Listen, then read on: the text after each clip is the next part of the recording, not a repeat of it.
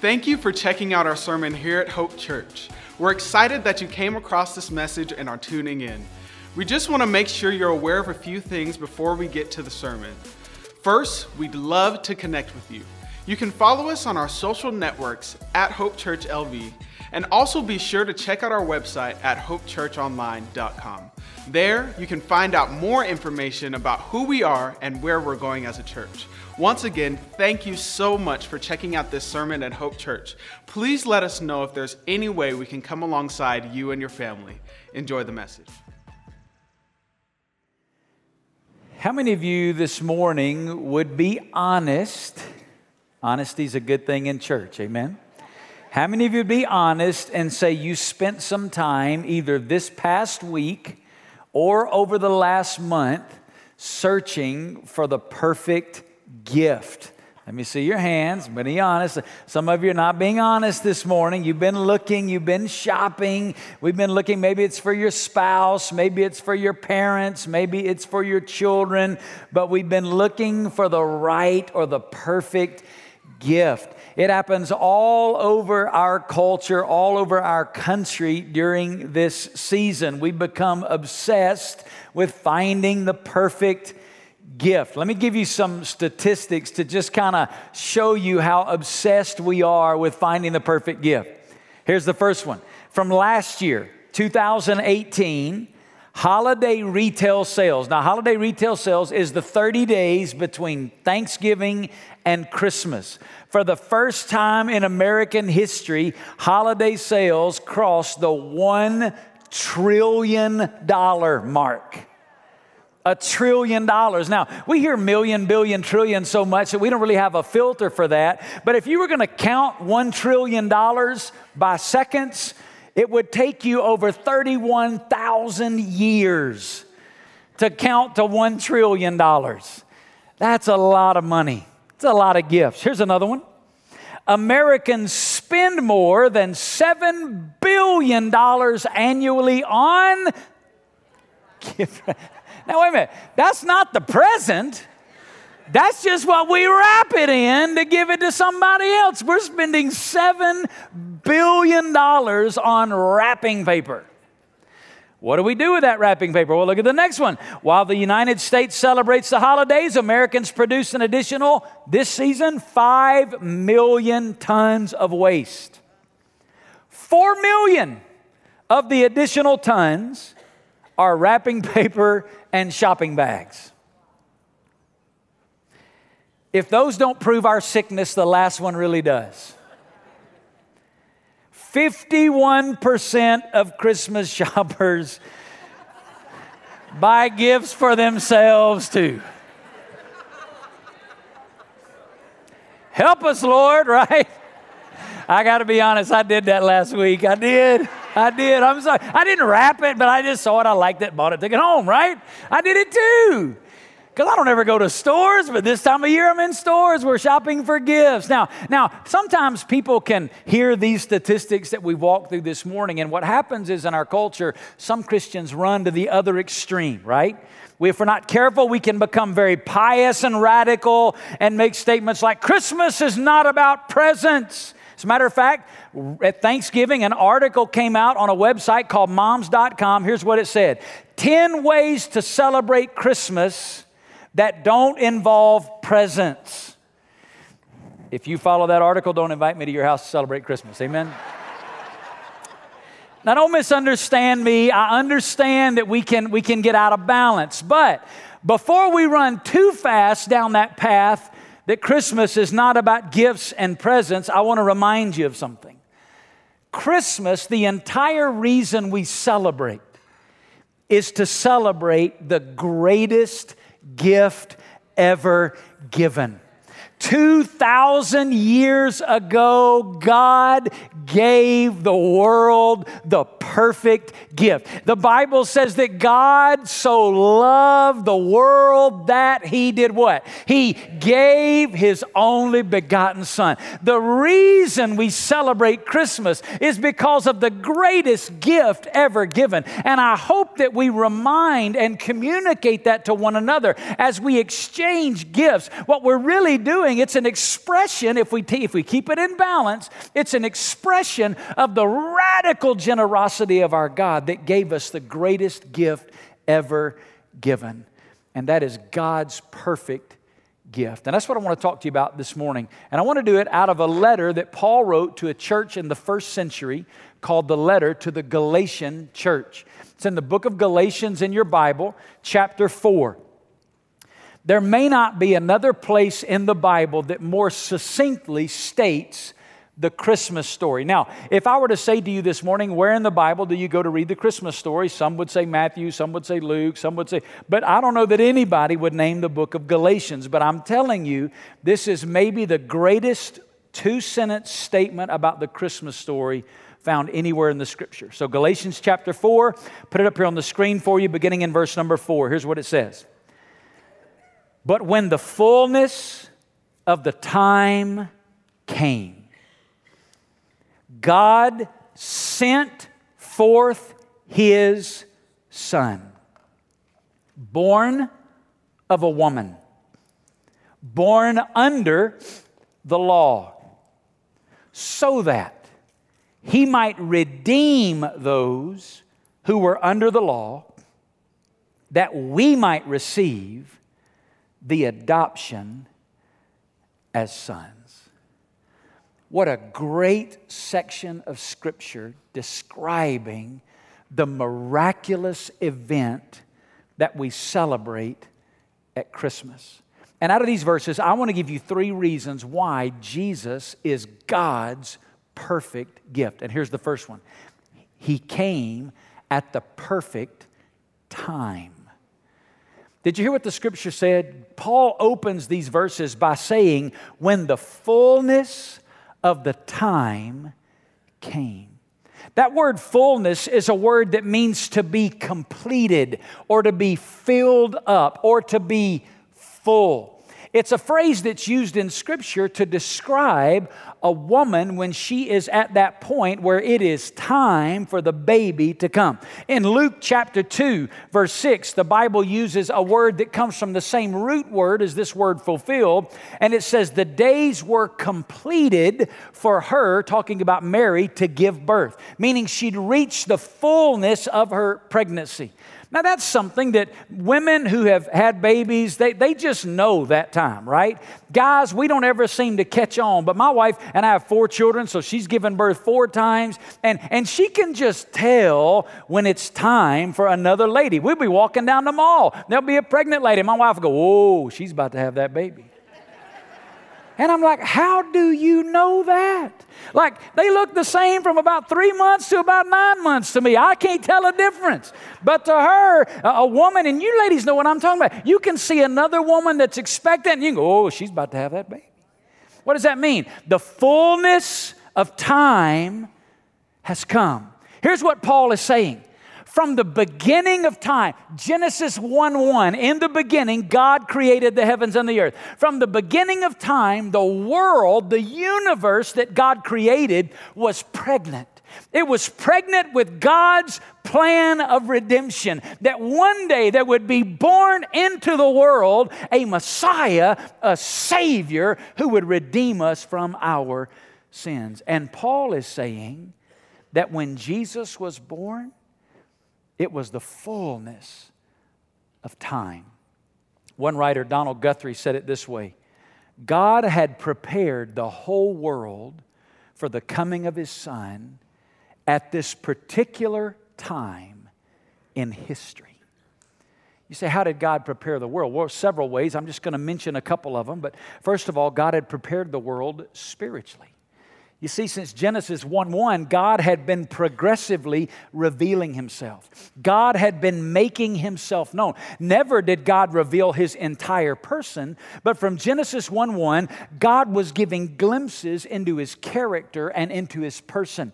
We saw glimpses of who God is in creation, His sovereignty and His power, glimpses in the relationship between Abraham and Isaac, glimpses in Noah and the ark, glimpses in David and Goliath, glimpses of God, revealing aspects of His character. Like a puzzle, we were getting one piece at a time, but never had God fully revealed Himself to the world. Another thing God had done to prepare the world spiritually is God had given us His law.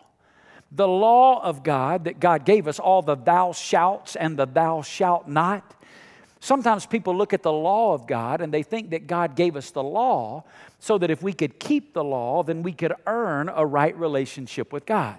But that is not why God gave us the law.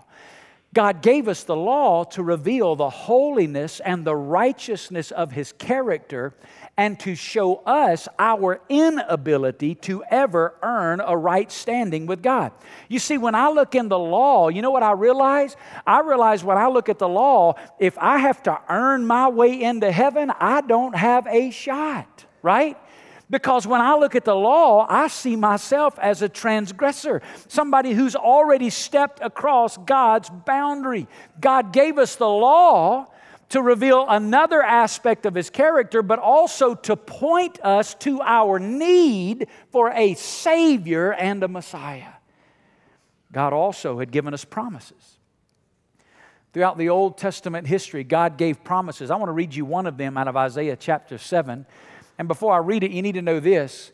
Isaiah wrote down these words 700 years before Jesus was born. Now think about that. That's more than twice as long as America has been a nation. Think about American history. Double that.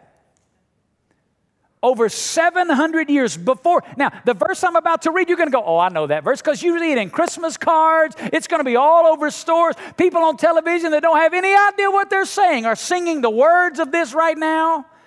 But 700 years before Jesus was born. Look at the promise God gave in Isaiah chapter 7. God said, therefore the Lord will give you a sign.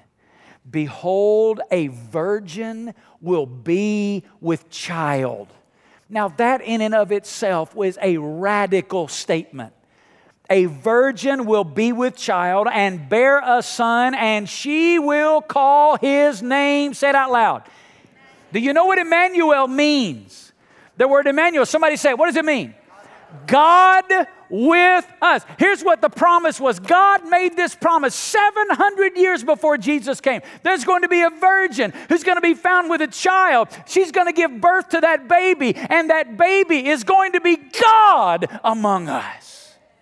Then look what he said over in Isaiah 53. All of us like sheep have gone astray. Each of us has turned to his own way, but the Lord has caused the iniquity of us all to fall on him.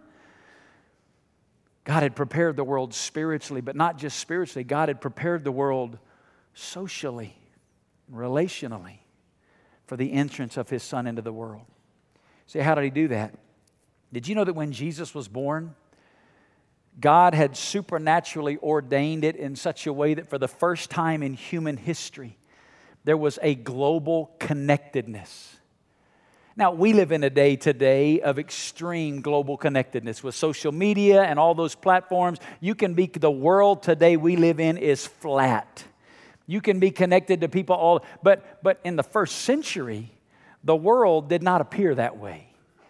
But under the Roman Empire that was ruling in the first century, for the first time in human history, there was a global connectedness. What provided that? Well, several things in the Greco-Roman Empire. Number one, there was a common language. For the first time in history, there had become to be a common language that was used in most of the known world. Secondly, the Romans developed a system of roads that allowed for transportation to take place to and from like never before in the history of the world. And finally, there was what was called, historians call it the Pax Romana. It literally in Latin means the peace of Rome, and it described a decades-lasting peace in the world that had not existed since the world began.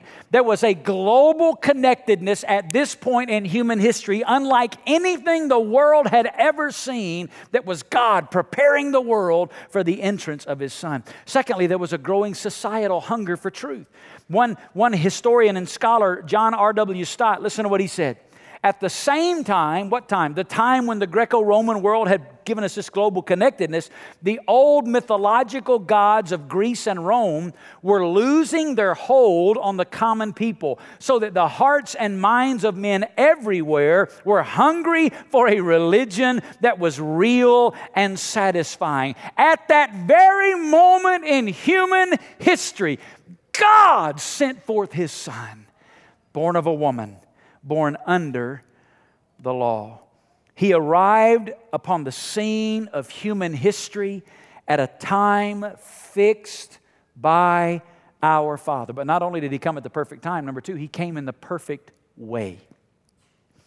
Paul in Galatians chapter 4, verse 4, uses three phrases to describe the coming of Jesus into the world that are so immensely important. All three of these phrases were necessary for Jesus to come in the perfect way. Let me show them to you. Here's the first one in Galatians chapter 4, that God sent forth His Son. Say that out loud.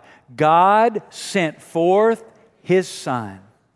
It means that He came as 100% God.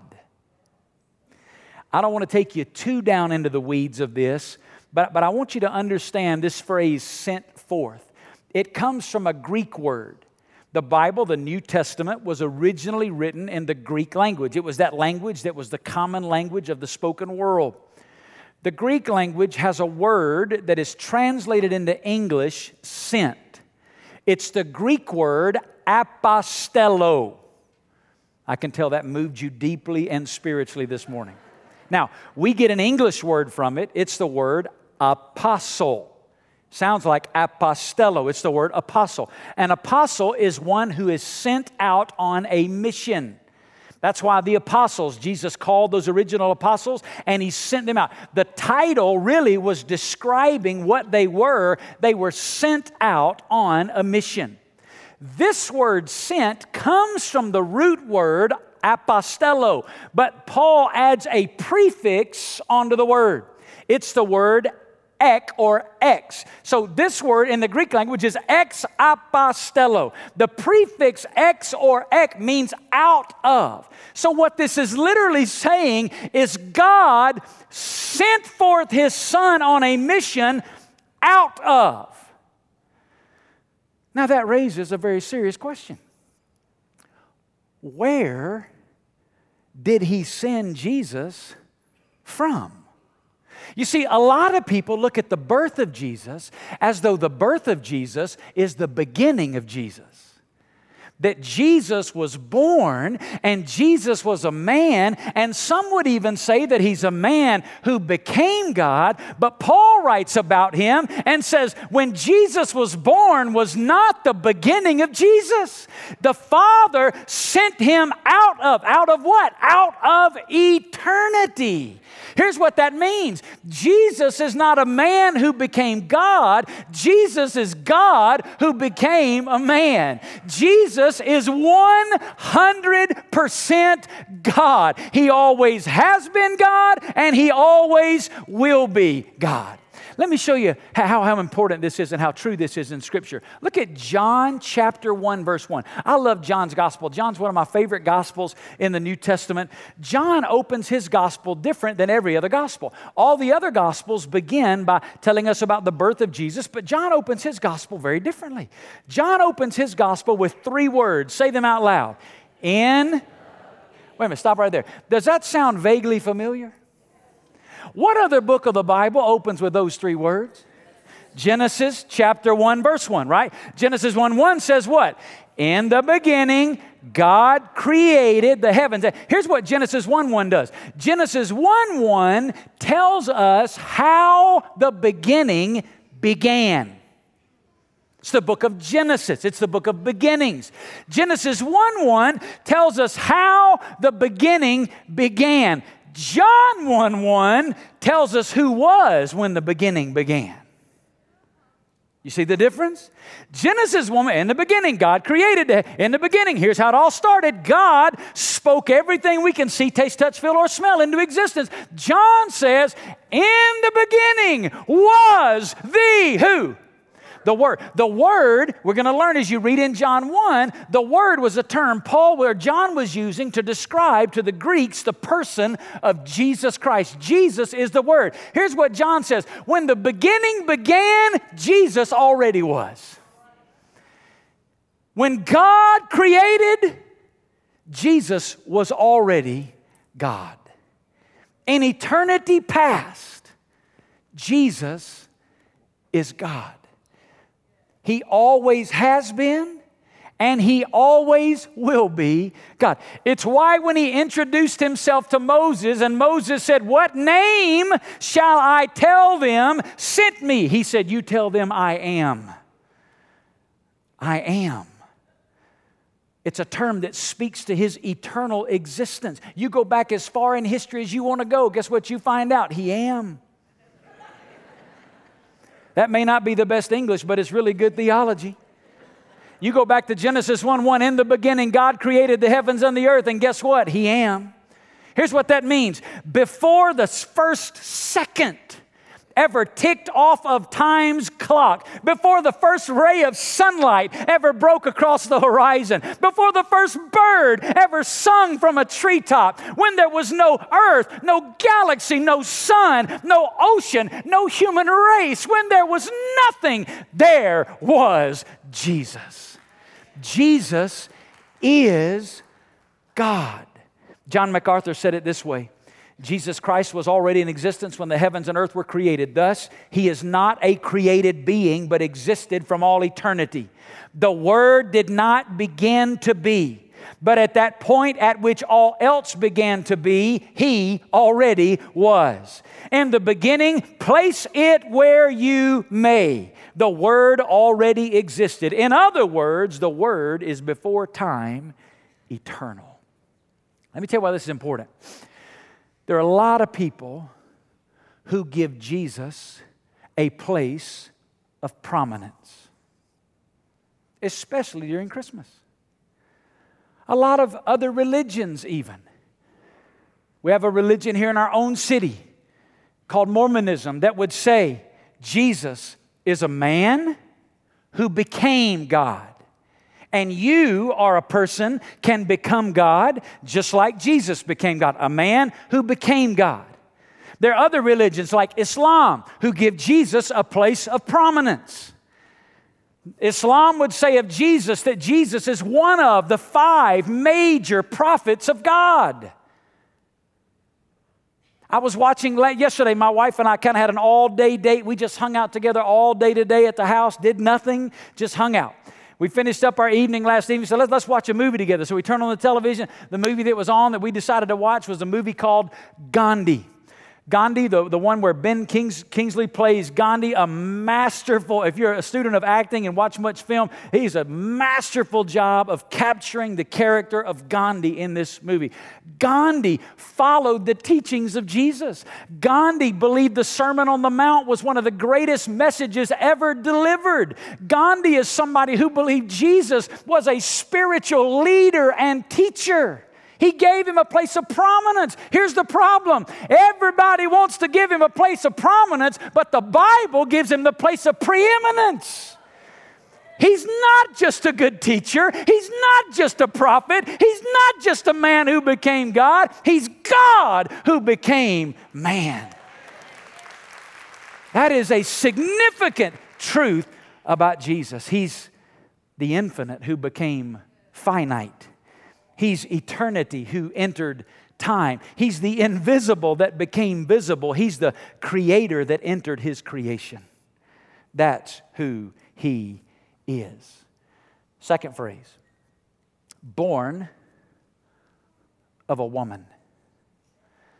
God sent forth His Son, born of a woman. This tells us He came as 100% man. You say, wait a minute, you just said He's 100% God. Now you're saying He's 100% man. Yes. You say, that doesn't make sense. Yes. That's why He's God and we're not. The first phrase, God sent forth His Son, is filled with mystery and wonder. This phrase, that's just ordinary. Matter of fact, everybody in this room is that phrase, right? Everybody in this room, born of a woman. If you got here some other way than being born of a woman, we'd like to see you after the service, amen? Because this is just ordinary. God, out of eternity, sent forth His Son. And how did He come into the world? As a prince on a horse to be celebrated? No. Just like you and me, born of a woman. God became a man. Let's go back to John 1:1. In the beginning was the Word, and the Word was with God, and the Word was God. Then look what He says down in verse 14. And the Word became, say it out loud. We cannot wrap our minds around what that said. Here's what that said. God, who existed before the beginning began, God who spoke everything into existence, God who always has been and always will be, at a point in time, God became a man. And the phrase here is He dwelt among us. That word dwelt in the Greek language, it literally means to pitch your tent, set up shop. God just became one of us. On the Lord's day, He went to church. On the next day, He went to work. He slept. He ate. He laughed. He cried. He had family. He had friends. Jesus is 100% God, but He's also 100% man. He never stopped being God. He laid aside, Paul tells us in another letter, He laid aside the privileges of being God, fully took on humanity, and He lived as a human being. But there's a third phrase. God sent forth His Son, born of a woman. Here's the third phrase. Born under the law. That phrase teaches us that He came and He is 100% righteous. Jesus did in relationship to the law what you and I could not do on our own. Jesus perfectly fulfilled the law of God. Every thou shalt, He shalt. Every thou shalt not, He shalt notted. He perfectly fulfilled the law of God. He did what we could not do. Now, He was tempted. The Bible says of Him, He was tempted in all things as we are, yet without sin. Stott summed it up this way. Listen what he said. Throughout His life, He submitted to all the requirements of the law. He succeeded where all others before Him and since have failed. He perfectly fulfilled the righteousness of the law. Now, why does this matter? Here's why it matters. In order for Jesus to come in God's perfect way, He needed to be 100% God, He needed to be 100% man, and He needed to be 100% righteous. You see, we needed Him to be God because we needed the sacrifice to be eternal. No limited, finite human being could make a sacrifice that would atone for an eternal sin against God. We needed Him to be God, but secondly, we needed Him to be man. Only a human being could atone for the sins of humanity as the sacrifice, but also we needed Him to be righteous. In order for His sacrifice to be acceptable to a holy God, we needed Him to be righteous. Jesus is God's perfect gift because He's 100% God, He's 100% man, and He's 100% righteous. He came as God's perfect gift. But then finally, He came to demonstrate God's perfect love. God's perfect love. I've been unpacking so far for you verse number 4. Verse 5 opens with this phrase, so that. And let me just remind you, anytime you see those two little words, so that, in the Bible, you ought to underline them or circle them, because the phrase so that is a Greek phrase, hina, that means here's the reason why. What did he just say? When the fullness of time came, God sent forth His Son, born of a woman, born under the law. Why? Paul says, here's why. So that He might redeem those who were under the law. Now, redemption, it's not a word that we're super familiar with in our culture today. But in Roman times, almost a third of the Roman Empire was made up of men and women who were in bondage. They were enslaved. It was a different kind of slavery than what we experience in our country's history, but nonetheless, it was slavery, it was bondage. One of the uniquenesses about Roman slavery was a friend or a relative who was free could pay a certain price, and they would redeem their friend or family member out of the bondage. And when they paid that price of redemption, that person was then set free. Here's why Paul borrows that language. You see, because of sin, all of us were enslaved. We were in bondage.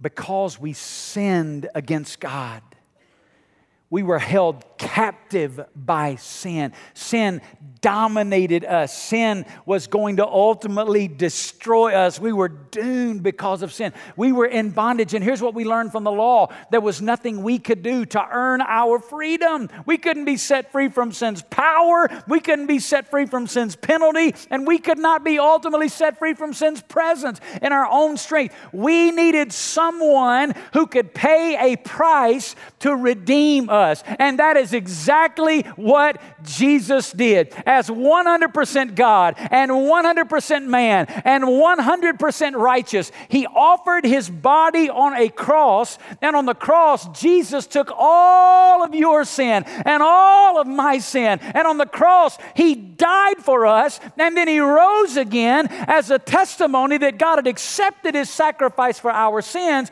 And now when we put our faith and trust in Him, we are set free.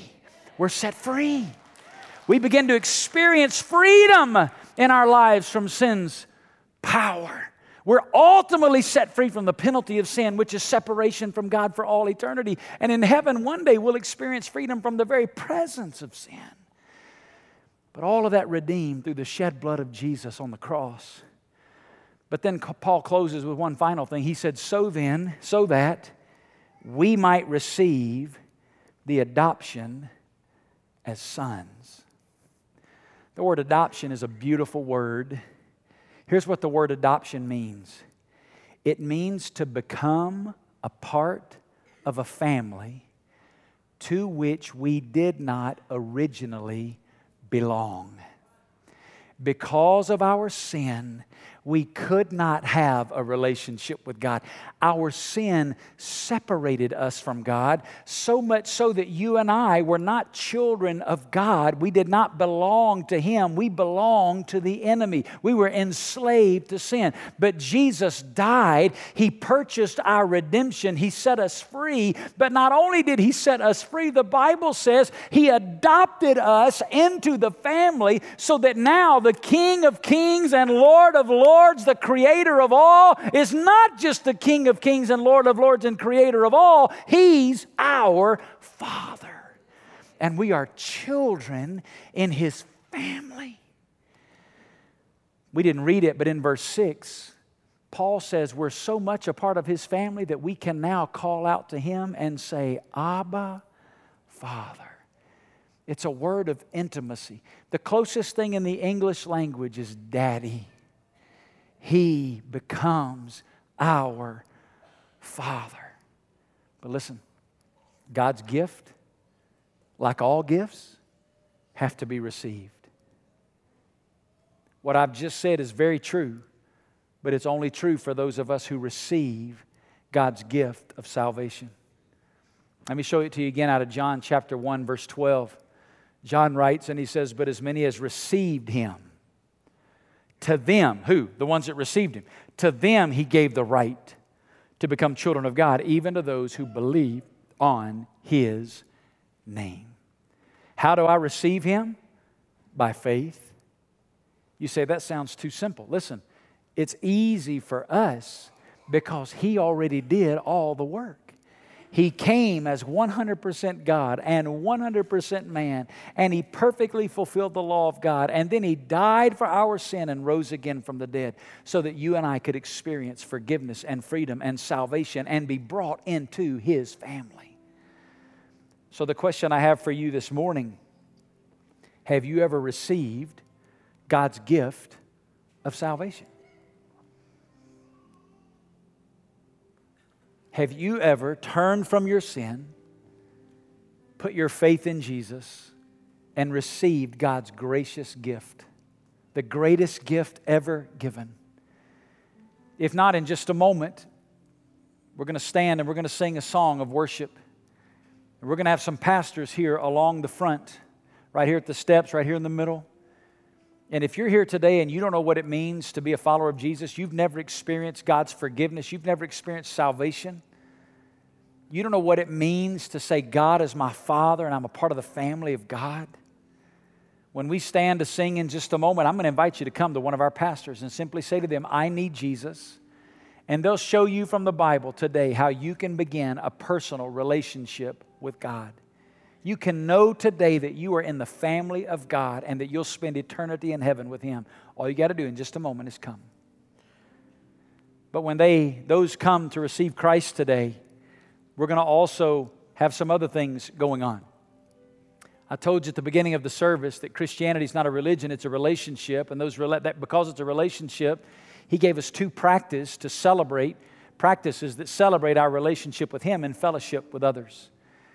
And so in just a moment, when we stand to sing, we're going to also be together celebrating what's called communion or the Lord's Supper.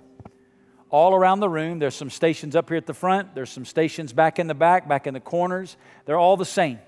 We're going to have deacons and volunteer leaders and pastors that'll be there serving you. We have the two elements, the bread and the cup. The bread is a symbol. Listen, there's nothing spiritual or mystical or magical about this practice. It doesn't make us any more right with God, but it lets us celebrate what He's already done. The bread is a symbol of that body that Jesus took on. The humanity, the sinless body that Jesus took on and offered as a sacrifice for our sins. When we take the bread, we're to worship Jesus that God became a man. But then the cup represents the blood of Christ that was shed so that you and I could be forgiven. The Scripture says, apart from the shedding of blood, there is no forgiveness of sin. Had Jesus not shed His blood for us, you and I could not be made right with Him. So you'll have an opportunity to go to one of the tables and get the bread and the cup, and you can take it right there. You can take it back to your seat. But I want you, when you get those elements, to take a moment and just worship God, to thank Him and praise Him, and then take those elements, the bread and the cup, partake of them in an act of worship to our God. The Scripture also tells us that every time we take the Lord's Supper, we should examine our hearts. You should ask some questions as you move to one of the tables, like, do I even know God? Listen, if you don't know God today, you don't need a symbol, you need a Savior. You don't need a picture, you need a person. But if you know Him and you're moving to one of these tables, the second question to ask, is there anything between me and the Lord that's not right? Maybe you want to just stop in one of the altars for a few moments before you move to one of the tables and just say, God, I need to get some stuff right with you in my own heart. Maybe you want to do that as you're walking. Maybe do that in your seat before you go to a table. And finally, ask the question, is there anything between me and another brother or sister in Christ that's not right? Anybody that you need to make something right with before you go to one of these tables? Paul gives some strong language in another letter about being sure we examine our heart before we take of this table. But then after we do the Lord's Supper together, we're going to continue to sing, and outside we've got people that are going to be baptized, that are going to follow Christ in baptism. So we're going to come back together and we're going to worship, we're going to sing. And let me just challenge you. We're going to stand. There's going to be a lot of movement that's about to take place. But here's what this is not. This is not an opportunity for you to slip out early, all right? That's not what this is. Beat the parking lot, beat somebody, get my car, get out of here. That's not what this is. This is an opportunity to worship God together. So we call it at Hope a little bit of worship chaos, all right? We're about to do 4 things at once. Here's what's going to happen. We're going to stand. Our team's going to begin to lead us in just a moment. And the first thing we're going to do is begin to examine our hearts. We're going to ask them those questions. Do I know God? Am I right with God? Am I right with my brothers and sisters in Christ? We're going to examine our hearts. Then there's going to be a time of intercession. We're going to have pastors here along the front. The altars are going to be open. If you want to pray with a pastor about something in your job, your health, your family, your relationship, you can come. They'll be talking to others that are coming to know Christ, and then you can come and they'd be honored to pray. You can get in one of these altars and just be alone with God. Maybe you want to pray about something in your job or your health or your family or a lost person that you know that you want them to see come to know Christ. Third thing that's going to happen is worship. We're going to each go to the table. We're going to worship God by taking the Lord's Supper. And the last thing that's going to happen is we're going to praise the Lord. We're going to praise Him in song as we sing together. We're going to praise Him as we celebrate life change, seeing people baptized. And all that's going to be happening at once. And when you've been to the table, been to the altar, you make your way back to your seat and you join in this crescendo of praise. Now, our services are always packed, so it's a challenge as we move around to these tables. But listen, the tables in the back and the front, they're all the same. You go to the one that's closest to you. It's kind of like the exit on the airplane. You find the one closest to you, and you go there. And then make your way back to your seat. I'm going to let our hosts go ahead and move to their table as they'll begin to serve. Let's all stand together. Father, I pray right now, God, that you would move. Lord, that you would speak. God, that we would worship. Lord, I pray for those that need to be saved today, that they would come. Lord, they would come to one of these pastors here at the front and just tell them, Lord, I need Jesus today. God, I pray they'd find salvation. Lord, have your way in this time as we worship you. It's in the name of Jesus we pray. Amen.